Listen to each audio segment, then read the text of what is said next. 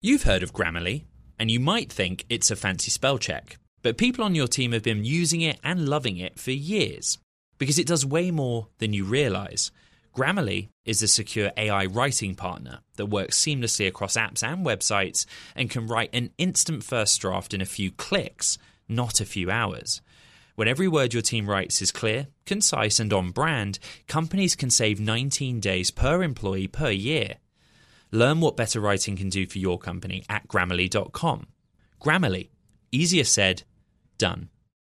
The less your business spends, the more margin you keep. But today, everything costs more. So smart businesses are graduating to NetSuite by Oracle. NetSuite is the #1 cloud financial system, bringing accounting, financial management, inventory, HR into one proven platform, helping you reduce IT costs, maintenance costs, and manual errors. Over 37,000 companies have already made the move to NetSuite. Now through April 15th, NetSuite is offering a one-of-a-kind flexible financing program. Head to netsuite.com/earnings right now. netsuite.com/earnings.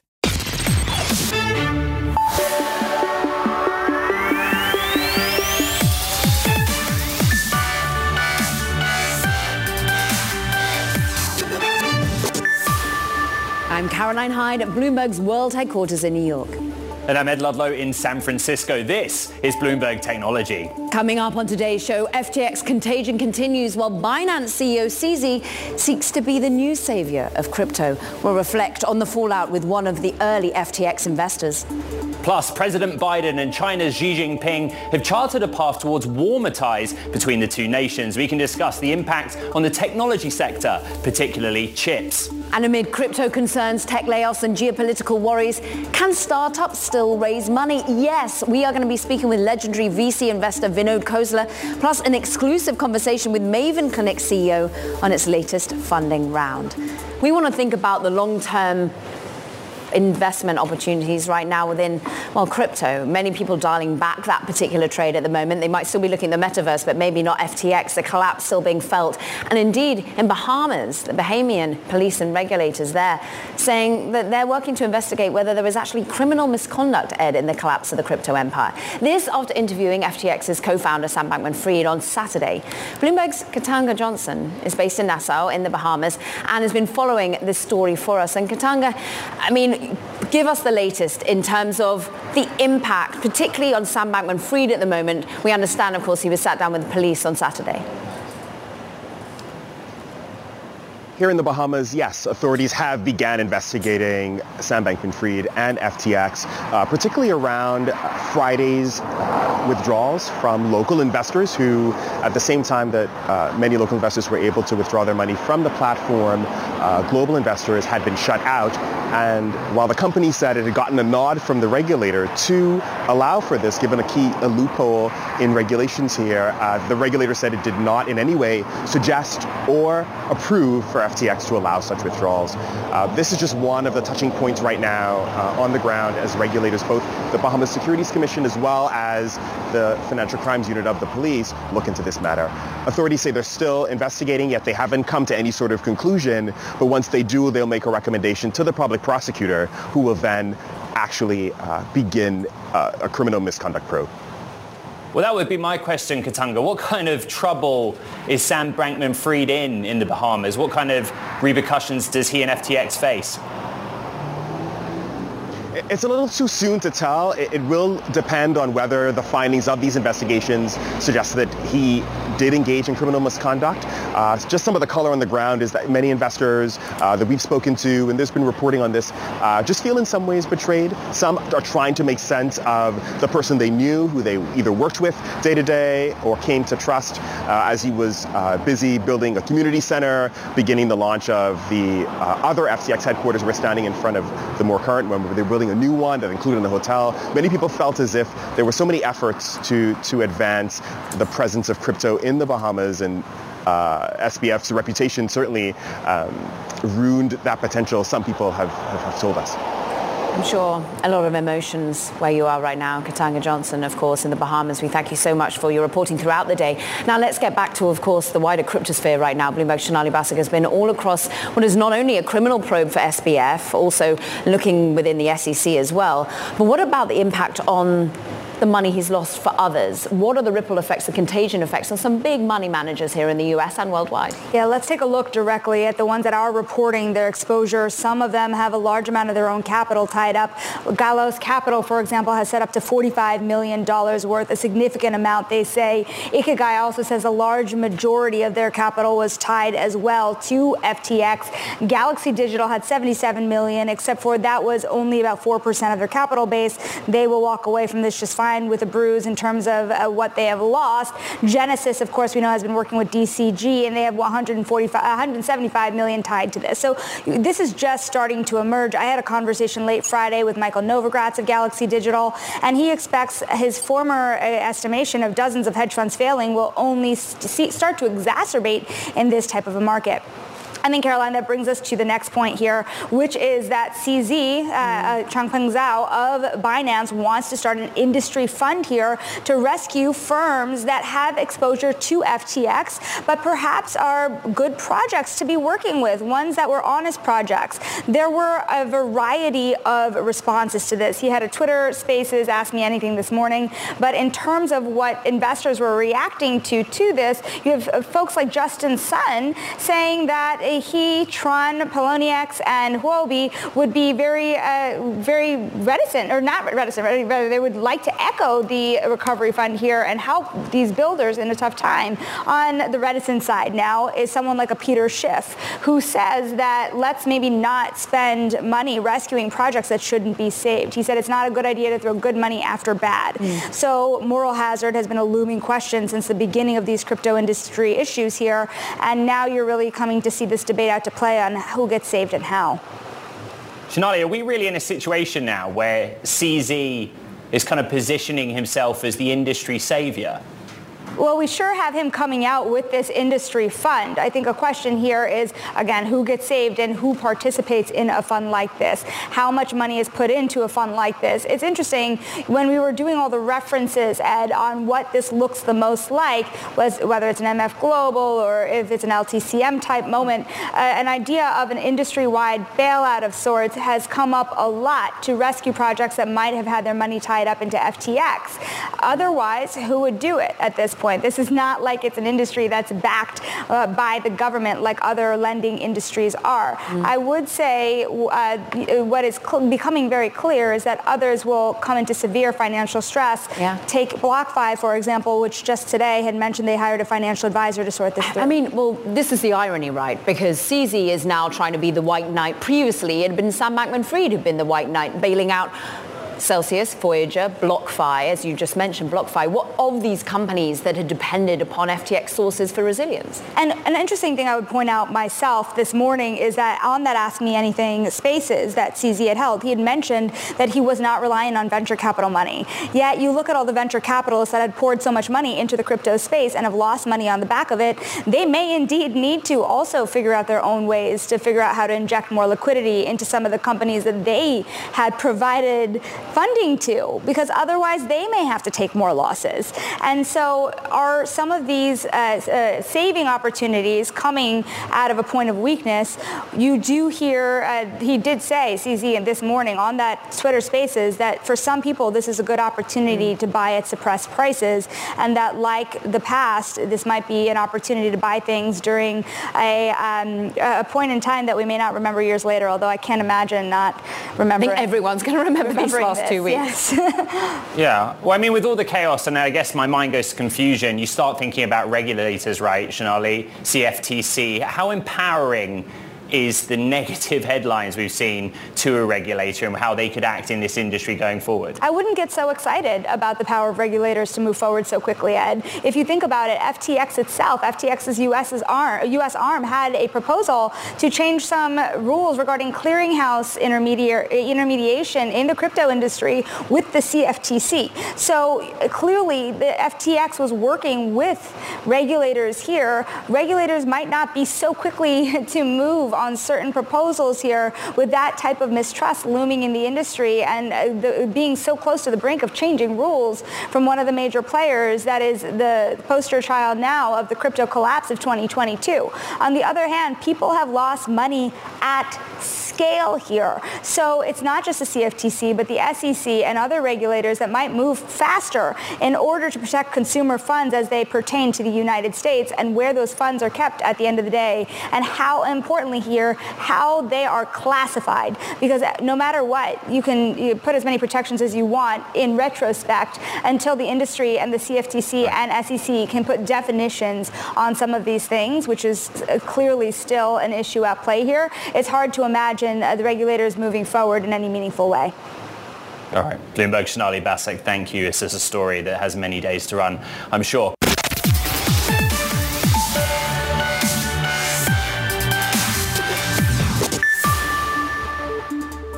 The economy does not look great right now. Things are slowing down. You're seeing layoffs in many, many sectors of the economy. People are slowing down. The probabilities say if we're not in a recession right now, we're likely to be in one very soon. So my advice to people, whether they're small business owners or, is take some risk off the table. Amazon founder Jeff Bezos there on CNN earlier talking, about the layoffs. And of course, then we learned that Amazon itself is planning for its largest ever round of layoffs, cutting, up to potentially 10,000 employees, according to sources. We want to dive into the current pullback in tech hiring, the valuations, with none other than a Silicon Valley venture capitalist you know well, Vinod Khosla, founder of Khosla Ventures, one of the largest global venture firms with approximately $15 billion in assets under management. Vinod, it is times like this we turn to you and your experience, your expertise. More layoffs to come, more reticence to invest even from a VC perspective, do you think? I don't think there's reticence to invest from a VC perspective, but there will be more layoffs to come. I think the era of exuberance caused companies to take on a lot of fat, good margins, good cash flows, allow people to be sloppy about expense control and what really matters. Everything is okay to do because one can afford it. I think now's a very good time to do that reckoning and fix things, cut off the extra fat, get back to the basics. I do think we'll see the best investing in the next decade in technology. Mr. Khosla, you have been in this industry for 36 years, and respectfully, you've seen a few recessions, and we keep hearing that we're destined for recession, but some of the best companies are born out of recession. Do you agree with that? I absolutely agree with that. When Google and Amazon and Facebook are cutting off their most advanced projects and their best, most radical projects, those are the very people who do great startups. They will be leaving and starting new companies, and those will show up on your radar screen 5 years from now, but our radar screen very soon. Vinod, talk to us a little bit about the area of crypto, the ripple effects that's had, and indeed what we're learning in terms of the legacy of a founder. When you've invested money within people, of course, you keep on believing in that individual. How do you know when it's the right time to pull the plug? Well, that's for every venture capitalist to decide for themselves, and venture capitalists are big boys, so we don't need to worry about venture capitalists. There's a lot of other people, consumers, that get hurt in this that we need to worry about.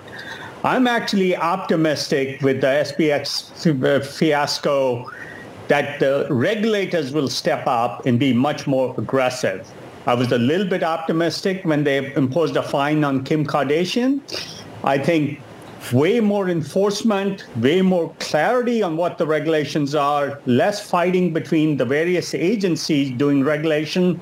I think this is a real opportunity to enable crypto for the real world of business, not the crypto world alone. I separate crypto as crypto for crypto world and crypto for the real world, building real businesses that impact what we know as businesses today. And I think if the regulators step up as I hope they will, this will really enable that. I mean, much of this, the blame can be laid on the SEC and others who haven't stepped up and provided clarity on what is possible, what's a token, what's a security, what can you do and what can't you do. I think it's a real opportunity, and I hope the crumbling of FTX provides pressure to do this on the regulators.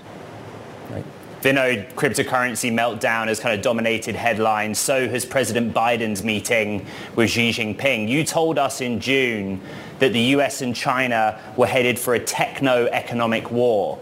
Were you right? Well, I've always believed that, and I think this is a 20, 30-year perspective, not a one-year perspective. I totally believe that, and it will continue to be the case. But we can compete in a more civilized manner with a clearer set of rules of what is acceptable behavior in this. For example, cyber espionage is not acceptable. I think it'll help to talk, and it will, but we will still be in this battle. And frankly, the world will be better off if two people are competing with the good set of well-defined rules for technology. But if the Western world wins the technology battle, they'll win the political and economic battle too. Vinod, another area you're focused on is climate tech. Our latest data from Bloomberg New Energy Finance showed the third straight quarter drop in VC and private equity investment into climate tech. You wrote in that op-ed in The Economist that we are too focused on 2030 climate goals, and we need to be more focused on the longer term, 2050 climate goals. How does that drive your investment decisions, the startups that you are or are not putting money into in that sector? So our job is to invest early. You know, when people are requiring $5 or $10 million to do something. The bulk of the deployment comes in mature technologies, and that's not our business. But what we invest in should be a prototype of proven technology by 2030 and deployed by 2040 and hopefully fully deployed by 2050. That's sort of the perspective we keep in mind. Nothing we invest in gets to liquidity in less than 5 to 10 years. And so with that in mind, the current perturbations up and down don't matter as much except to keep these companies funded, which is what we worry about by being more or less conservative depending upon what the markets are doing. But of course, you've written about the thing that you need to be if you're a VC is optimistic. So let's finish on an optimistic note. Where are you thinking of allocating money? Which are the areas that you think will be the diamonds in the rough at this particular market where we are worried about an economic dial back? We are worried about the amount of money being put to work. Well, the largest investment we've ever made was in OpenAI. So AI is definitely more transformative than most people imagine. We did that 5 years ago, and I'd say that world has accelerated dramatically over the last 5 years. So I'm very happy with that. I think it'll be a very, very rich area. It'll be more disruptive to incumbents than most people realize. And that is something we do need to both take advantage of as the disruptors, and mostly on the disrupting side, but also in how to partner with the right incumbents to cause large change to happen. Climate will continue to be a big area, and I think the application of AI to healthcare will be very, very important. I've talked a lot about that. I'm much more confident that that will be disrupted in a way people can't imagine today in the next decade or so. So lots of areas and lots of technology enablers, whether it's AI, 3D printing, computational techniques in general, all leading to very, very promising areas for tech-based investing. All right, Vinod Khosla, founder of Khosla Ventures, thank you. What an honor it is to have you on the show this Monday. Coming up, Apple's working on its next major product, a mixed reality headset. We'll talk about metaverse composition and more next. This is Bloomberg. What if everyone at work were an expert communicator? What if every doc, message and email they wrote was perfectly clear and concise? Inbox numbers would drop. Customer satisfaction scores would rise, and everyone would be more productive. That's where Grammarly comes in. Grammarly is a secure AI writing partner that understands your business and can transform it through better communication. Companies that use Grammarly save an average of 19 days per employee per year. That's because with Grammarly's AI, what used to take a few hours only takes a few clicks, like generating an instant first draft in your company voice or tailoring a message to your specific audience and goals. And Grammarly's personalized on-brand writing help is built in everywhere your team works, across 500,000 apps and websites. Plus, it's safe, secure, and already IT approved. Join 70,000 teams who trust Grammarly with their words and their data. Learn more at Grammarly.com. Grammarly. Easier said, done. Success is more than a destination. It's a path you take one step at a time. It's dedication, it's fortitude, and it's the work, passion, and grit inside of us that comes before all recognition. That's what Stifel has been doing for over 130 years, and it's why Stifel is one of the fastest growing wealth management firms in the country. And Stifel goes beyond traditional wealth management to offer you a full suite of banking services, direct access to one of the industry's largest equity research franchises, and a leading middle market investment bank. Quietly, yet strategically, Stifel has built a company and culture unlike any firm on Wall Street. Because success is the drive it takes to keep pushing. It's the passion to keep investing. It's the best of each of us made better by the best in all of us. And that is where success meets success. Find a financial advisor at Stifel.com. That's Stifel.com. Stifel, Nicholas & Company, Incorporated. Member SIPC and NYSE.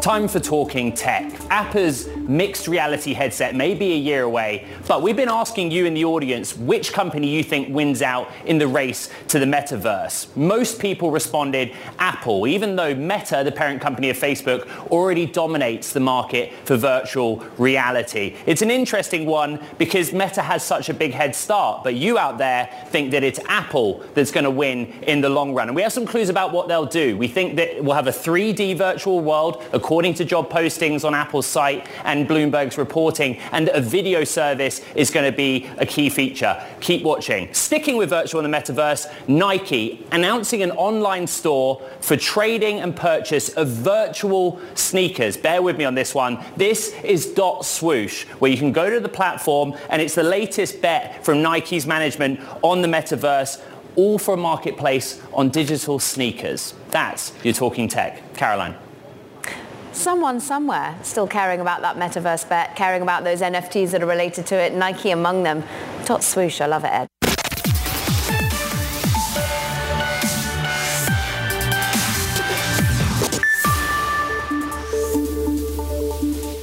This is Bloomberg Technology. Ed Ludlow there in San Francisco. Hello. I'm Caroline Hyde in New York. And Ed, before we go out to you, we want to be discussing how geopolitics front and center this week, G20 upon us. It appears that the US and China relationship is kind of warming up. Is that what you're watching? Yeah, we're trying to read the markets because the on-camera relationship between Biden and Xi might be a little different to what we're hearing from inside China and Chinese officials. You look at the technology sector, a lot of red on the board to start the week, but it was actually the US-listed China ADRs that did better, outperformed, looking at the NASDAQ Golden Dragon China Index. On camera, there's a warming of relationships. Going into this meeting, we were super focused on semiconductors. The SOX actually closing down 1% because a lot of what policy action from the US has focused on is curbing technology exports, chip exports to China. Now, that's on camera. Off camera, we actually got a pretty blunt state from the Chinese Foreign Ministry that pointed out, referring to existing US policy, that starting a trade war or technology war is not what China wants to be doing right now. They're talking about it not being in the best interests of the economy. So even though we had a very sort of public show of affection between the two nations, there's a lot of concern here about what the US is doing to curb technology exports to China. And China's tech sector has been hit. It's the clear global laggard. You look at the Hang Seng Tech Index, for example, those are Hong Kong listed Chinese tech stocks. It's really lagged behind tech stocks, not just in the United States, but in Europe as well. November has been better. We've seen a recovery in that sector in China. A big part of that being the easing of COVID zero policy in China. But the issue around US curbing chip technology exports to the United States still kind of top of mind when it comes to the relationship between the two nations, even if the macro or the economic picture is improving slightly? Yeah, and really well put. And let's just go even more broad with that relationship, because President Biden, Xi Jinping, of course, did meet for about 3 hours, we understand, in Bali, Indonesia. And look, they did agree on a series of goodwill gestures, but there were still some areas of disagreement. Just take a listen. I made it clear to President Xi Jinping that I thought they had an obligation to attempt to make it clear to North Korea that they should not engage in long-range nuclear tests. And I made it clear as well that if they did, they, meaning North Korea, that we would have to take certain actions that would be more defensive on our behalf, and it would not be directed against North Korea.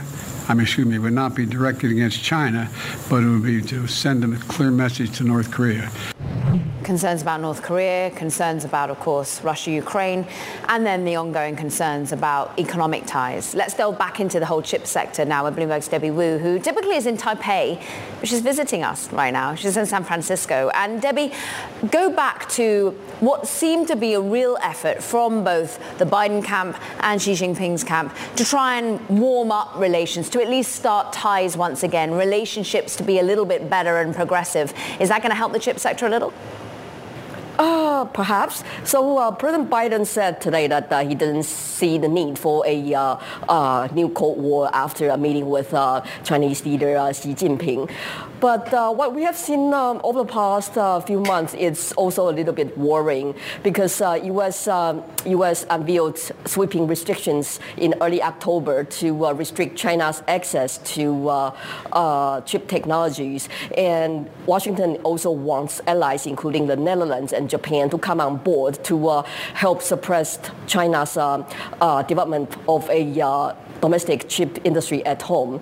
And as to how this will build out, I think we need a little bit more time to see what happens after Biden and Xi's meeting earlier today. And then President Biden is also planning to send the Secretary of State, Antony Blinken, to China early next year to sort of help resume collaboration on a series of issues, including climate change and food security. And whether the two countries might warm on the tech front, I think we all have to wait and see. Debbie, it's interesting. We talked about the on-camera relationship between President Biden and Xi, and then the off-camera statements from China's foreign ministry. But the reality is that in the background, the United States has been trying to get allies on board as to participate, right, in technology export curbs. How do they go about convincing their allies to participate?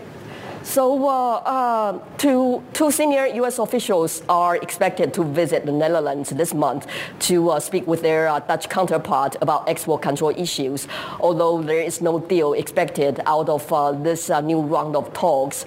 And at the same time, though, American officials have repeatedly said in public that if allies do not come on board with the sort of align with the U.S. on the latest export control measures, then what the U.S. has in its toolbox is to ban the sales of foreign chip production equipment that contains even the smallest amounts of American technology to China. So that's what the U.S. can do. So clearly there's an implicit threat from Washington that they can certainly coerce or force the allies to do certain things. Although right now what we see is it seems like the Biden administration still wants allies to kind of like more collaborate rather than sort of single-handedly being forced by U.S. to go toward that direction.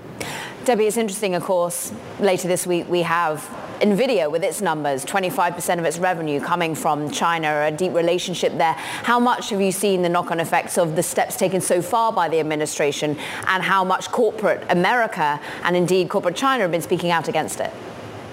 So NVIDIA, together with several other U.S. chip firms, have said that the latest export control measures will cost them millions or even billions of dollars in sales in the Chinese market. So clearly they would hope to see a bit more loosening of restrictions in the future. But at the same time, in NVIDIA's case, they have what they are trying to do is to sort of design a new set of products that can sort of meet the U.S. export control threshold, so that way they can continue to do business in China and minimize impact from the latest U.S. rules. We'll be delving into those numbers come 16th. We thank you so much, Debbie Wu, as always. Meanwhile, back here in the United States, let's just talk about a virtual health platform, Maven Clinic, because it's just raised $90 million, bringing its funding now up to in excess of $300 million as it expands the care for women and family health. It's a Series E, got led by General Catalyst as well as CVS Health Ventures, to name but a few of the players. I was lucky enough to catch up with Maven Clinic CEO Kate Ryder exclusively about her vision for the growing company amid, of course, these tech layoffs and the economic uncertainty. What we represent in terms of an investment is not just kind of, reducing healthcare costs. Fertility and maternity are some of the top costs, at companies. And so certainly we have that as part of our value proposition. But really it's about investing in diversity, equity, and inclusion. And I think that's still very top of mind for a lot of employers. And so, given if they're looking at where to prioritize, that we have a double bottom line value proposition of both cost reduction as well as improving DEI. I mean, we're also, the labor market may be loosening up, but we're still at a time where, there's been the lowest rates of female participation in the workforce in decades. And, and from an inclusion and belonging standpoint, I think employers are still trying to figure out how to build those strategies. And so Maven supports across all those fronts. So interesting. So you don't feel that there might be any wavering from a leadership perspective in businesses to be thinking about DEI at the time that the pendulum slightly swings from an economic perspective? We've certainly seen a few of our prospects this year in our pipeline kind of say, okay, we're going to pull back a little bit. We're not going to invest. But no, I mean, I think that when you do have to make tough decisions around labor force and driving layoff and putting out layoffs, you also want to deliver some good news alongside of that and make sure that you're continuing to build a really strong culture and take care of the people you have. And so, Maven is a way to do that, and enhancing benefits here for working families is certainly one way to do that. I mean, even internally for us, it's something we think about. Yeah, talk to us about how you're thinking internally at the moment. Your own people, are you hiring freeze? Is there a hiring freeze? Are you still hiring? How are you looking to expand the team or have to cut it? Yeah, no, we're not. We're very fortunate where we are continuing to grow, not quite as aggressively maybe as we would have grown in 2021. And we are really kind of looking at where every single dollar is spent. I think every single business now, is really sharpening those pencils and ensuring that if they're not already profitable, that you are on that path. And certainly your core products are. But for us, we are still in high growth mode. And so we're able to, we're expecting to grow our headcount by 20% next year, not across all teams, but certainly our core product engineering clinical teams, we will still be hiring quite a bit. And therefore, Kate, when you're thinking of your people and also recompensing them, what about an exit strategy here? You're now worth in the billions. You've just raised another funding round. You're good in terms of money raised. But do you look at the public markets and think, what is our exit strategy here? Or is that not entering the head? Well, I can tell you, I'm very happy that we're not a public company right now. But I think absolutely that is in our future when it's the right time. I don't think it's an end event in and of itself. But for us, I do think that we are in the very early innings of innovation in healthcare, of digital health, of women's and family health. And so, I think the world needs big, for-profit, apolitical healthcare companies that are just deeply focused on underserved populations like we are. And so, we want to stay independent and continue to grow and probably eventually exit in the public markets when the time's right. Maven Clinic CEO Kate Ryder there. Coming up, we are joined by an early investor in FTX. What's he thinking now? This is Bloomberg. What if everyone at work were an expert communicator? What if every doc, message and email they wrote was perfectly clear and concise? Inbox numbers would drop, customer satisfaction scores would rise, and everyone would be more productive. That's where Grammarly comes in. Grammarly is a secure AI writing partner that understands your business and can transform it through better communication. Companies that use Grammarly save an average of 19 days per employee per year. That's because with Grammarly's AI, what used to take a few hours only takes a few clicks, like generating an instant first draft in your company voice or tailoring a message to your specific audience and goals. And Grammarly's personalized on-brand writing help is built in everywhere your team works, across 500,000 apps and websites. Plus, it's safe, secure, and already IT approved. Join 70,000 teams who trust Grammarly with their words and their data. Learn more at Grammarly.com. Grammarly. Easier said, done. Success is more than a destination. It's a path you take one step at a time. It's dedication, it's fortitude, and it's the work, passion, and grit inside of us that comes before all recognition. That's what Stifel has been doing for over 130 years, and it's why Stifel is one of the fastest growing wealth management firms in the country. And Stifel goes beyond traditional wealth management to offer you a full suite of banking services, direct access to one of the industry's largest equity research franchises, and a leading middle market investment bank. Quietly, yet strategically, Stifel has built a company and culture unlike any firm on Wall Street. Because success is the drive it takes to keep pushing. It's the passion to keep investing. It's the best of each of us made better by the best in all of us. And that is where success meets success. Find a financial advisor at Stifel.com. That's Stifel.com. Stifel, Nicholas & Company, Incorporated. Member SIPC and NYSE.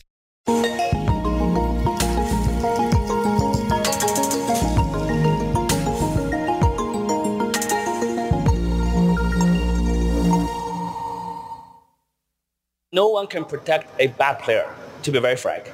If a guy is very good at lying and is very good at just pretending to be what he's not, somebody wants to violate the law is not going to prevent that. The law can help to reduce that.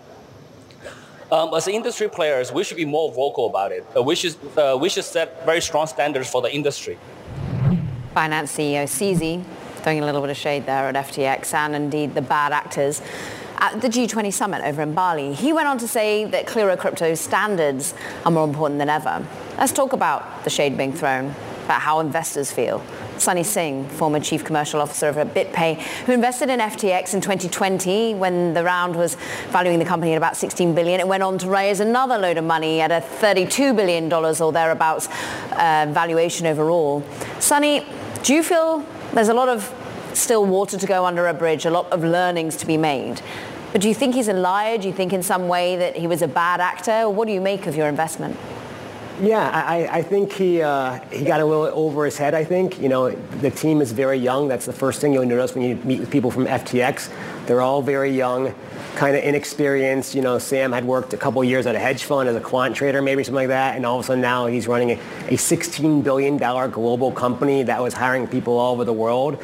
So that's very tough to manage. And normally companies like that, you see, McKinsey ex-McKinsey people working there, executives, Harvard Business School people. None of those people were there. It was just a very young team that was very loyal. They're all great people, and they work 24/7. And so I'm not sure what they knew what Sam was doing and all that, but that's how it ended up where it is today, unfortunately.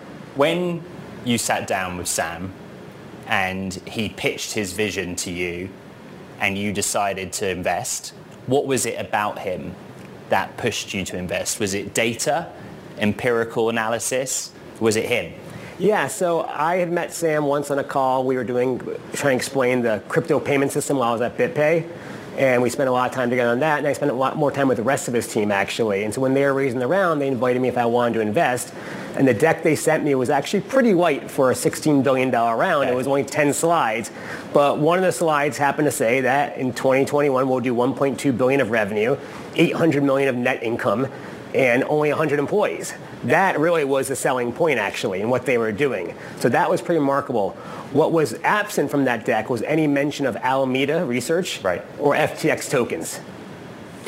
What do you feel now, Sunny? So I feel a little bit, again, I didn't invest $200 million the way Sequoia did. I only have to answer to my wife, so it's a little different that way. I'm more. That's almost more important. Yes. I'm more upset for the industry and what happened. It's another black eye. Obviously, there were some red flags, but in investing, people go with momentum anyways. It was more that he really preached himself as the leader of this whole movement, working with regulators and all that. And I went to the FTX conference, which was in Bahamas last year, which was very professionally done. FTX is going to be an investor in my new company I'm launching pretty soon, so I have really a lot of trust and faith in them. And I love the team. The team worked 24/7. They're great people. They're hustling, and they all unfortunately probably lost everything in equity and all that. So it is a shame what happened, but it's more a black eye for the industry, and we keep shooting ourselves in the foot. Again, Bitcoin didn't fail us, right? Bitcoin, the crypto companies, cryptocurrencies were all fine. It was bad actors doing bad things again, which is why Bitcoin was created in the first place.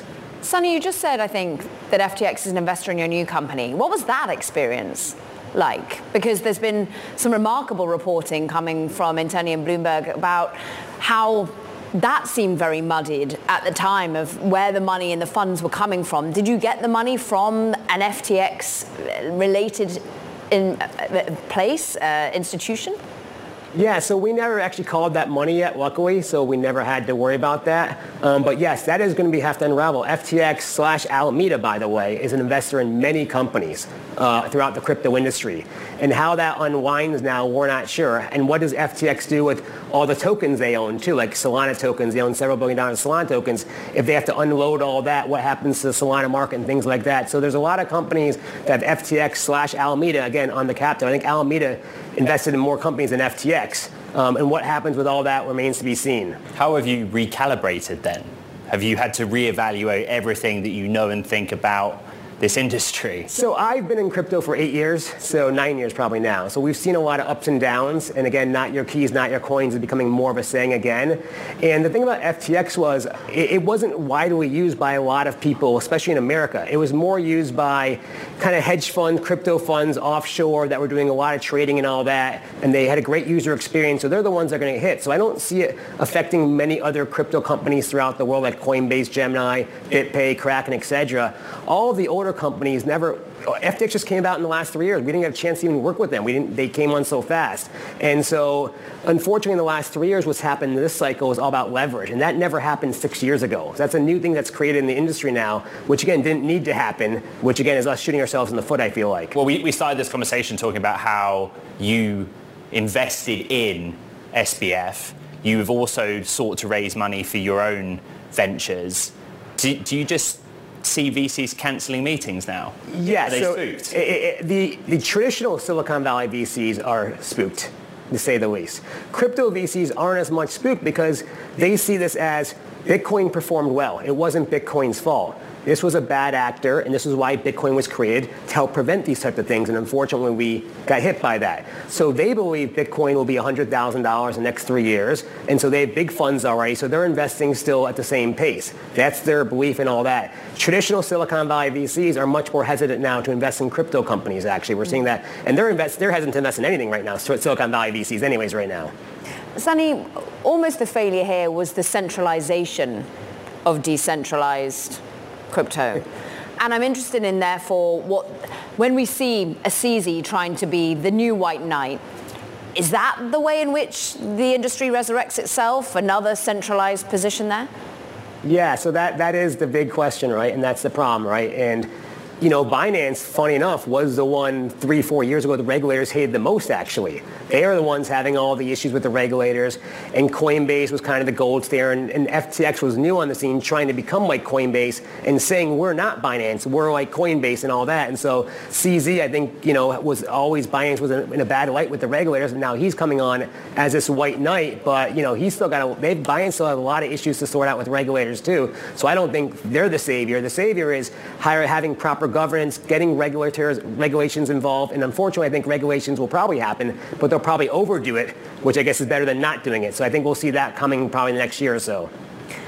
Really great to get your personal anecdotes, your professional take, and indeed, well, thank you for coming on when you'll still be raising money for your own new venture. We thank you so much, former Chief Commercial Officer. Thank you guys very much. At BitPay. Come back with the new company that you're with.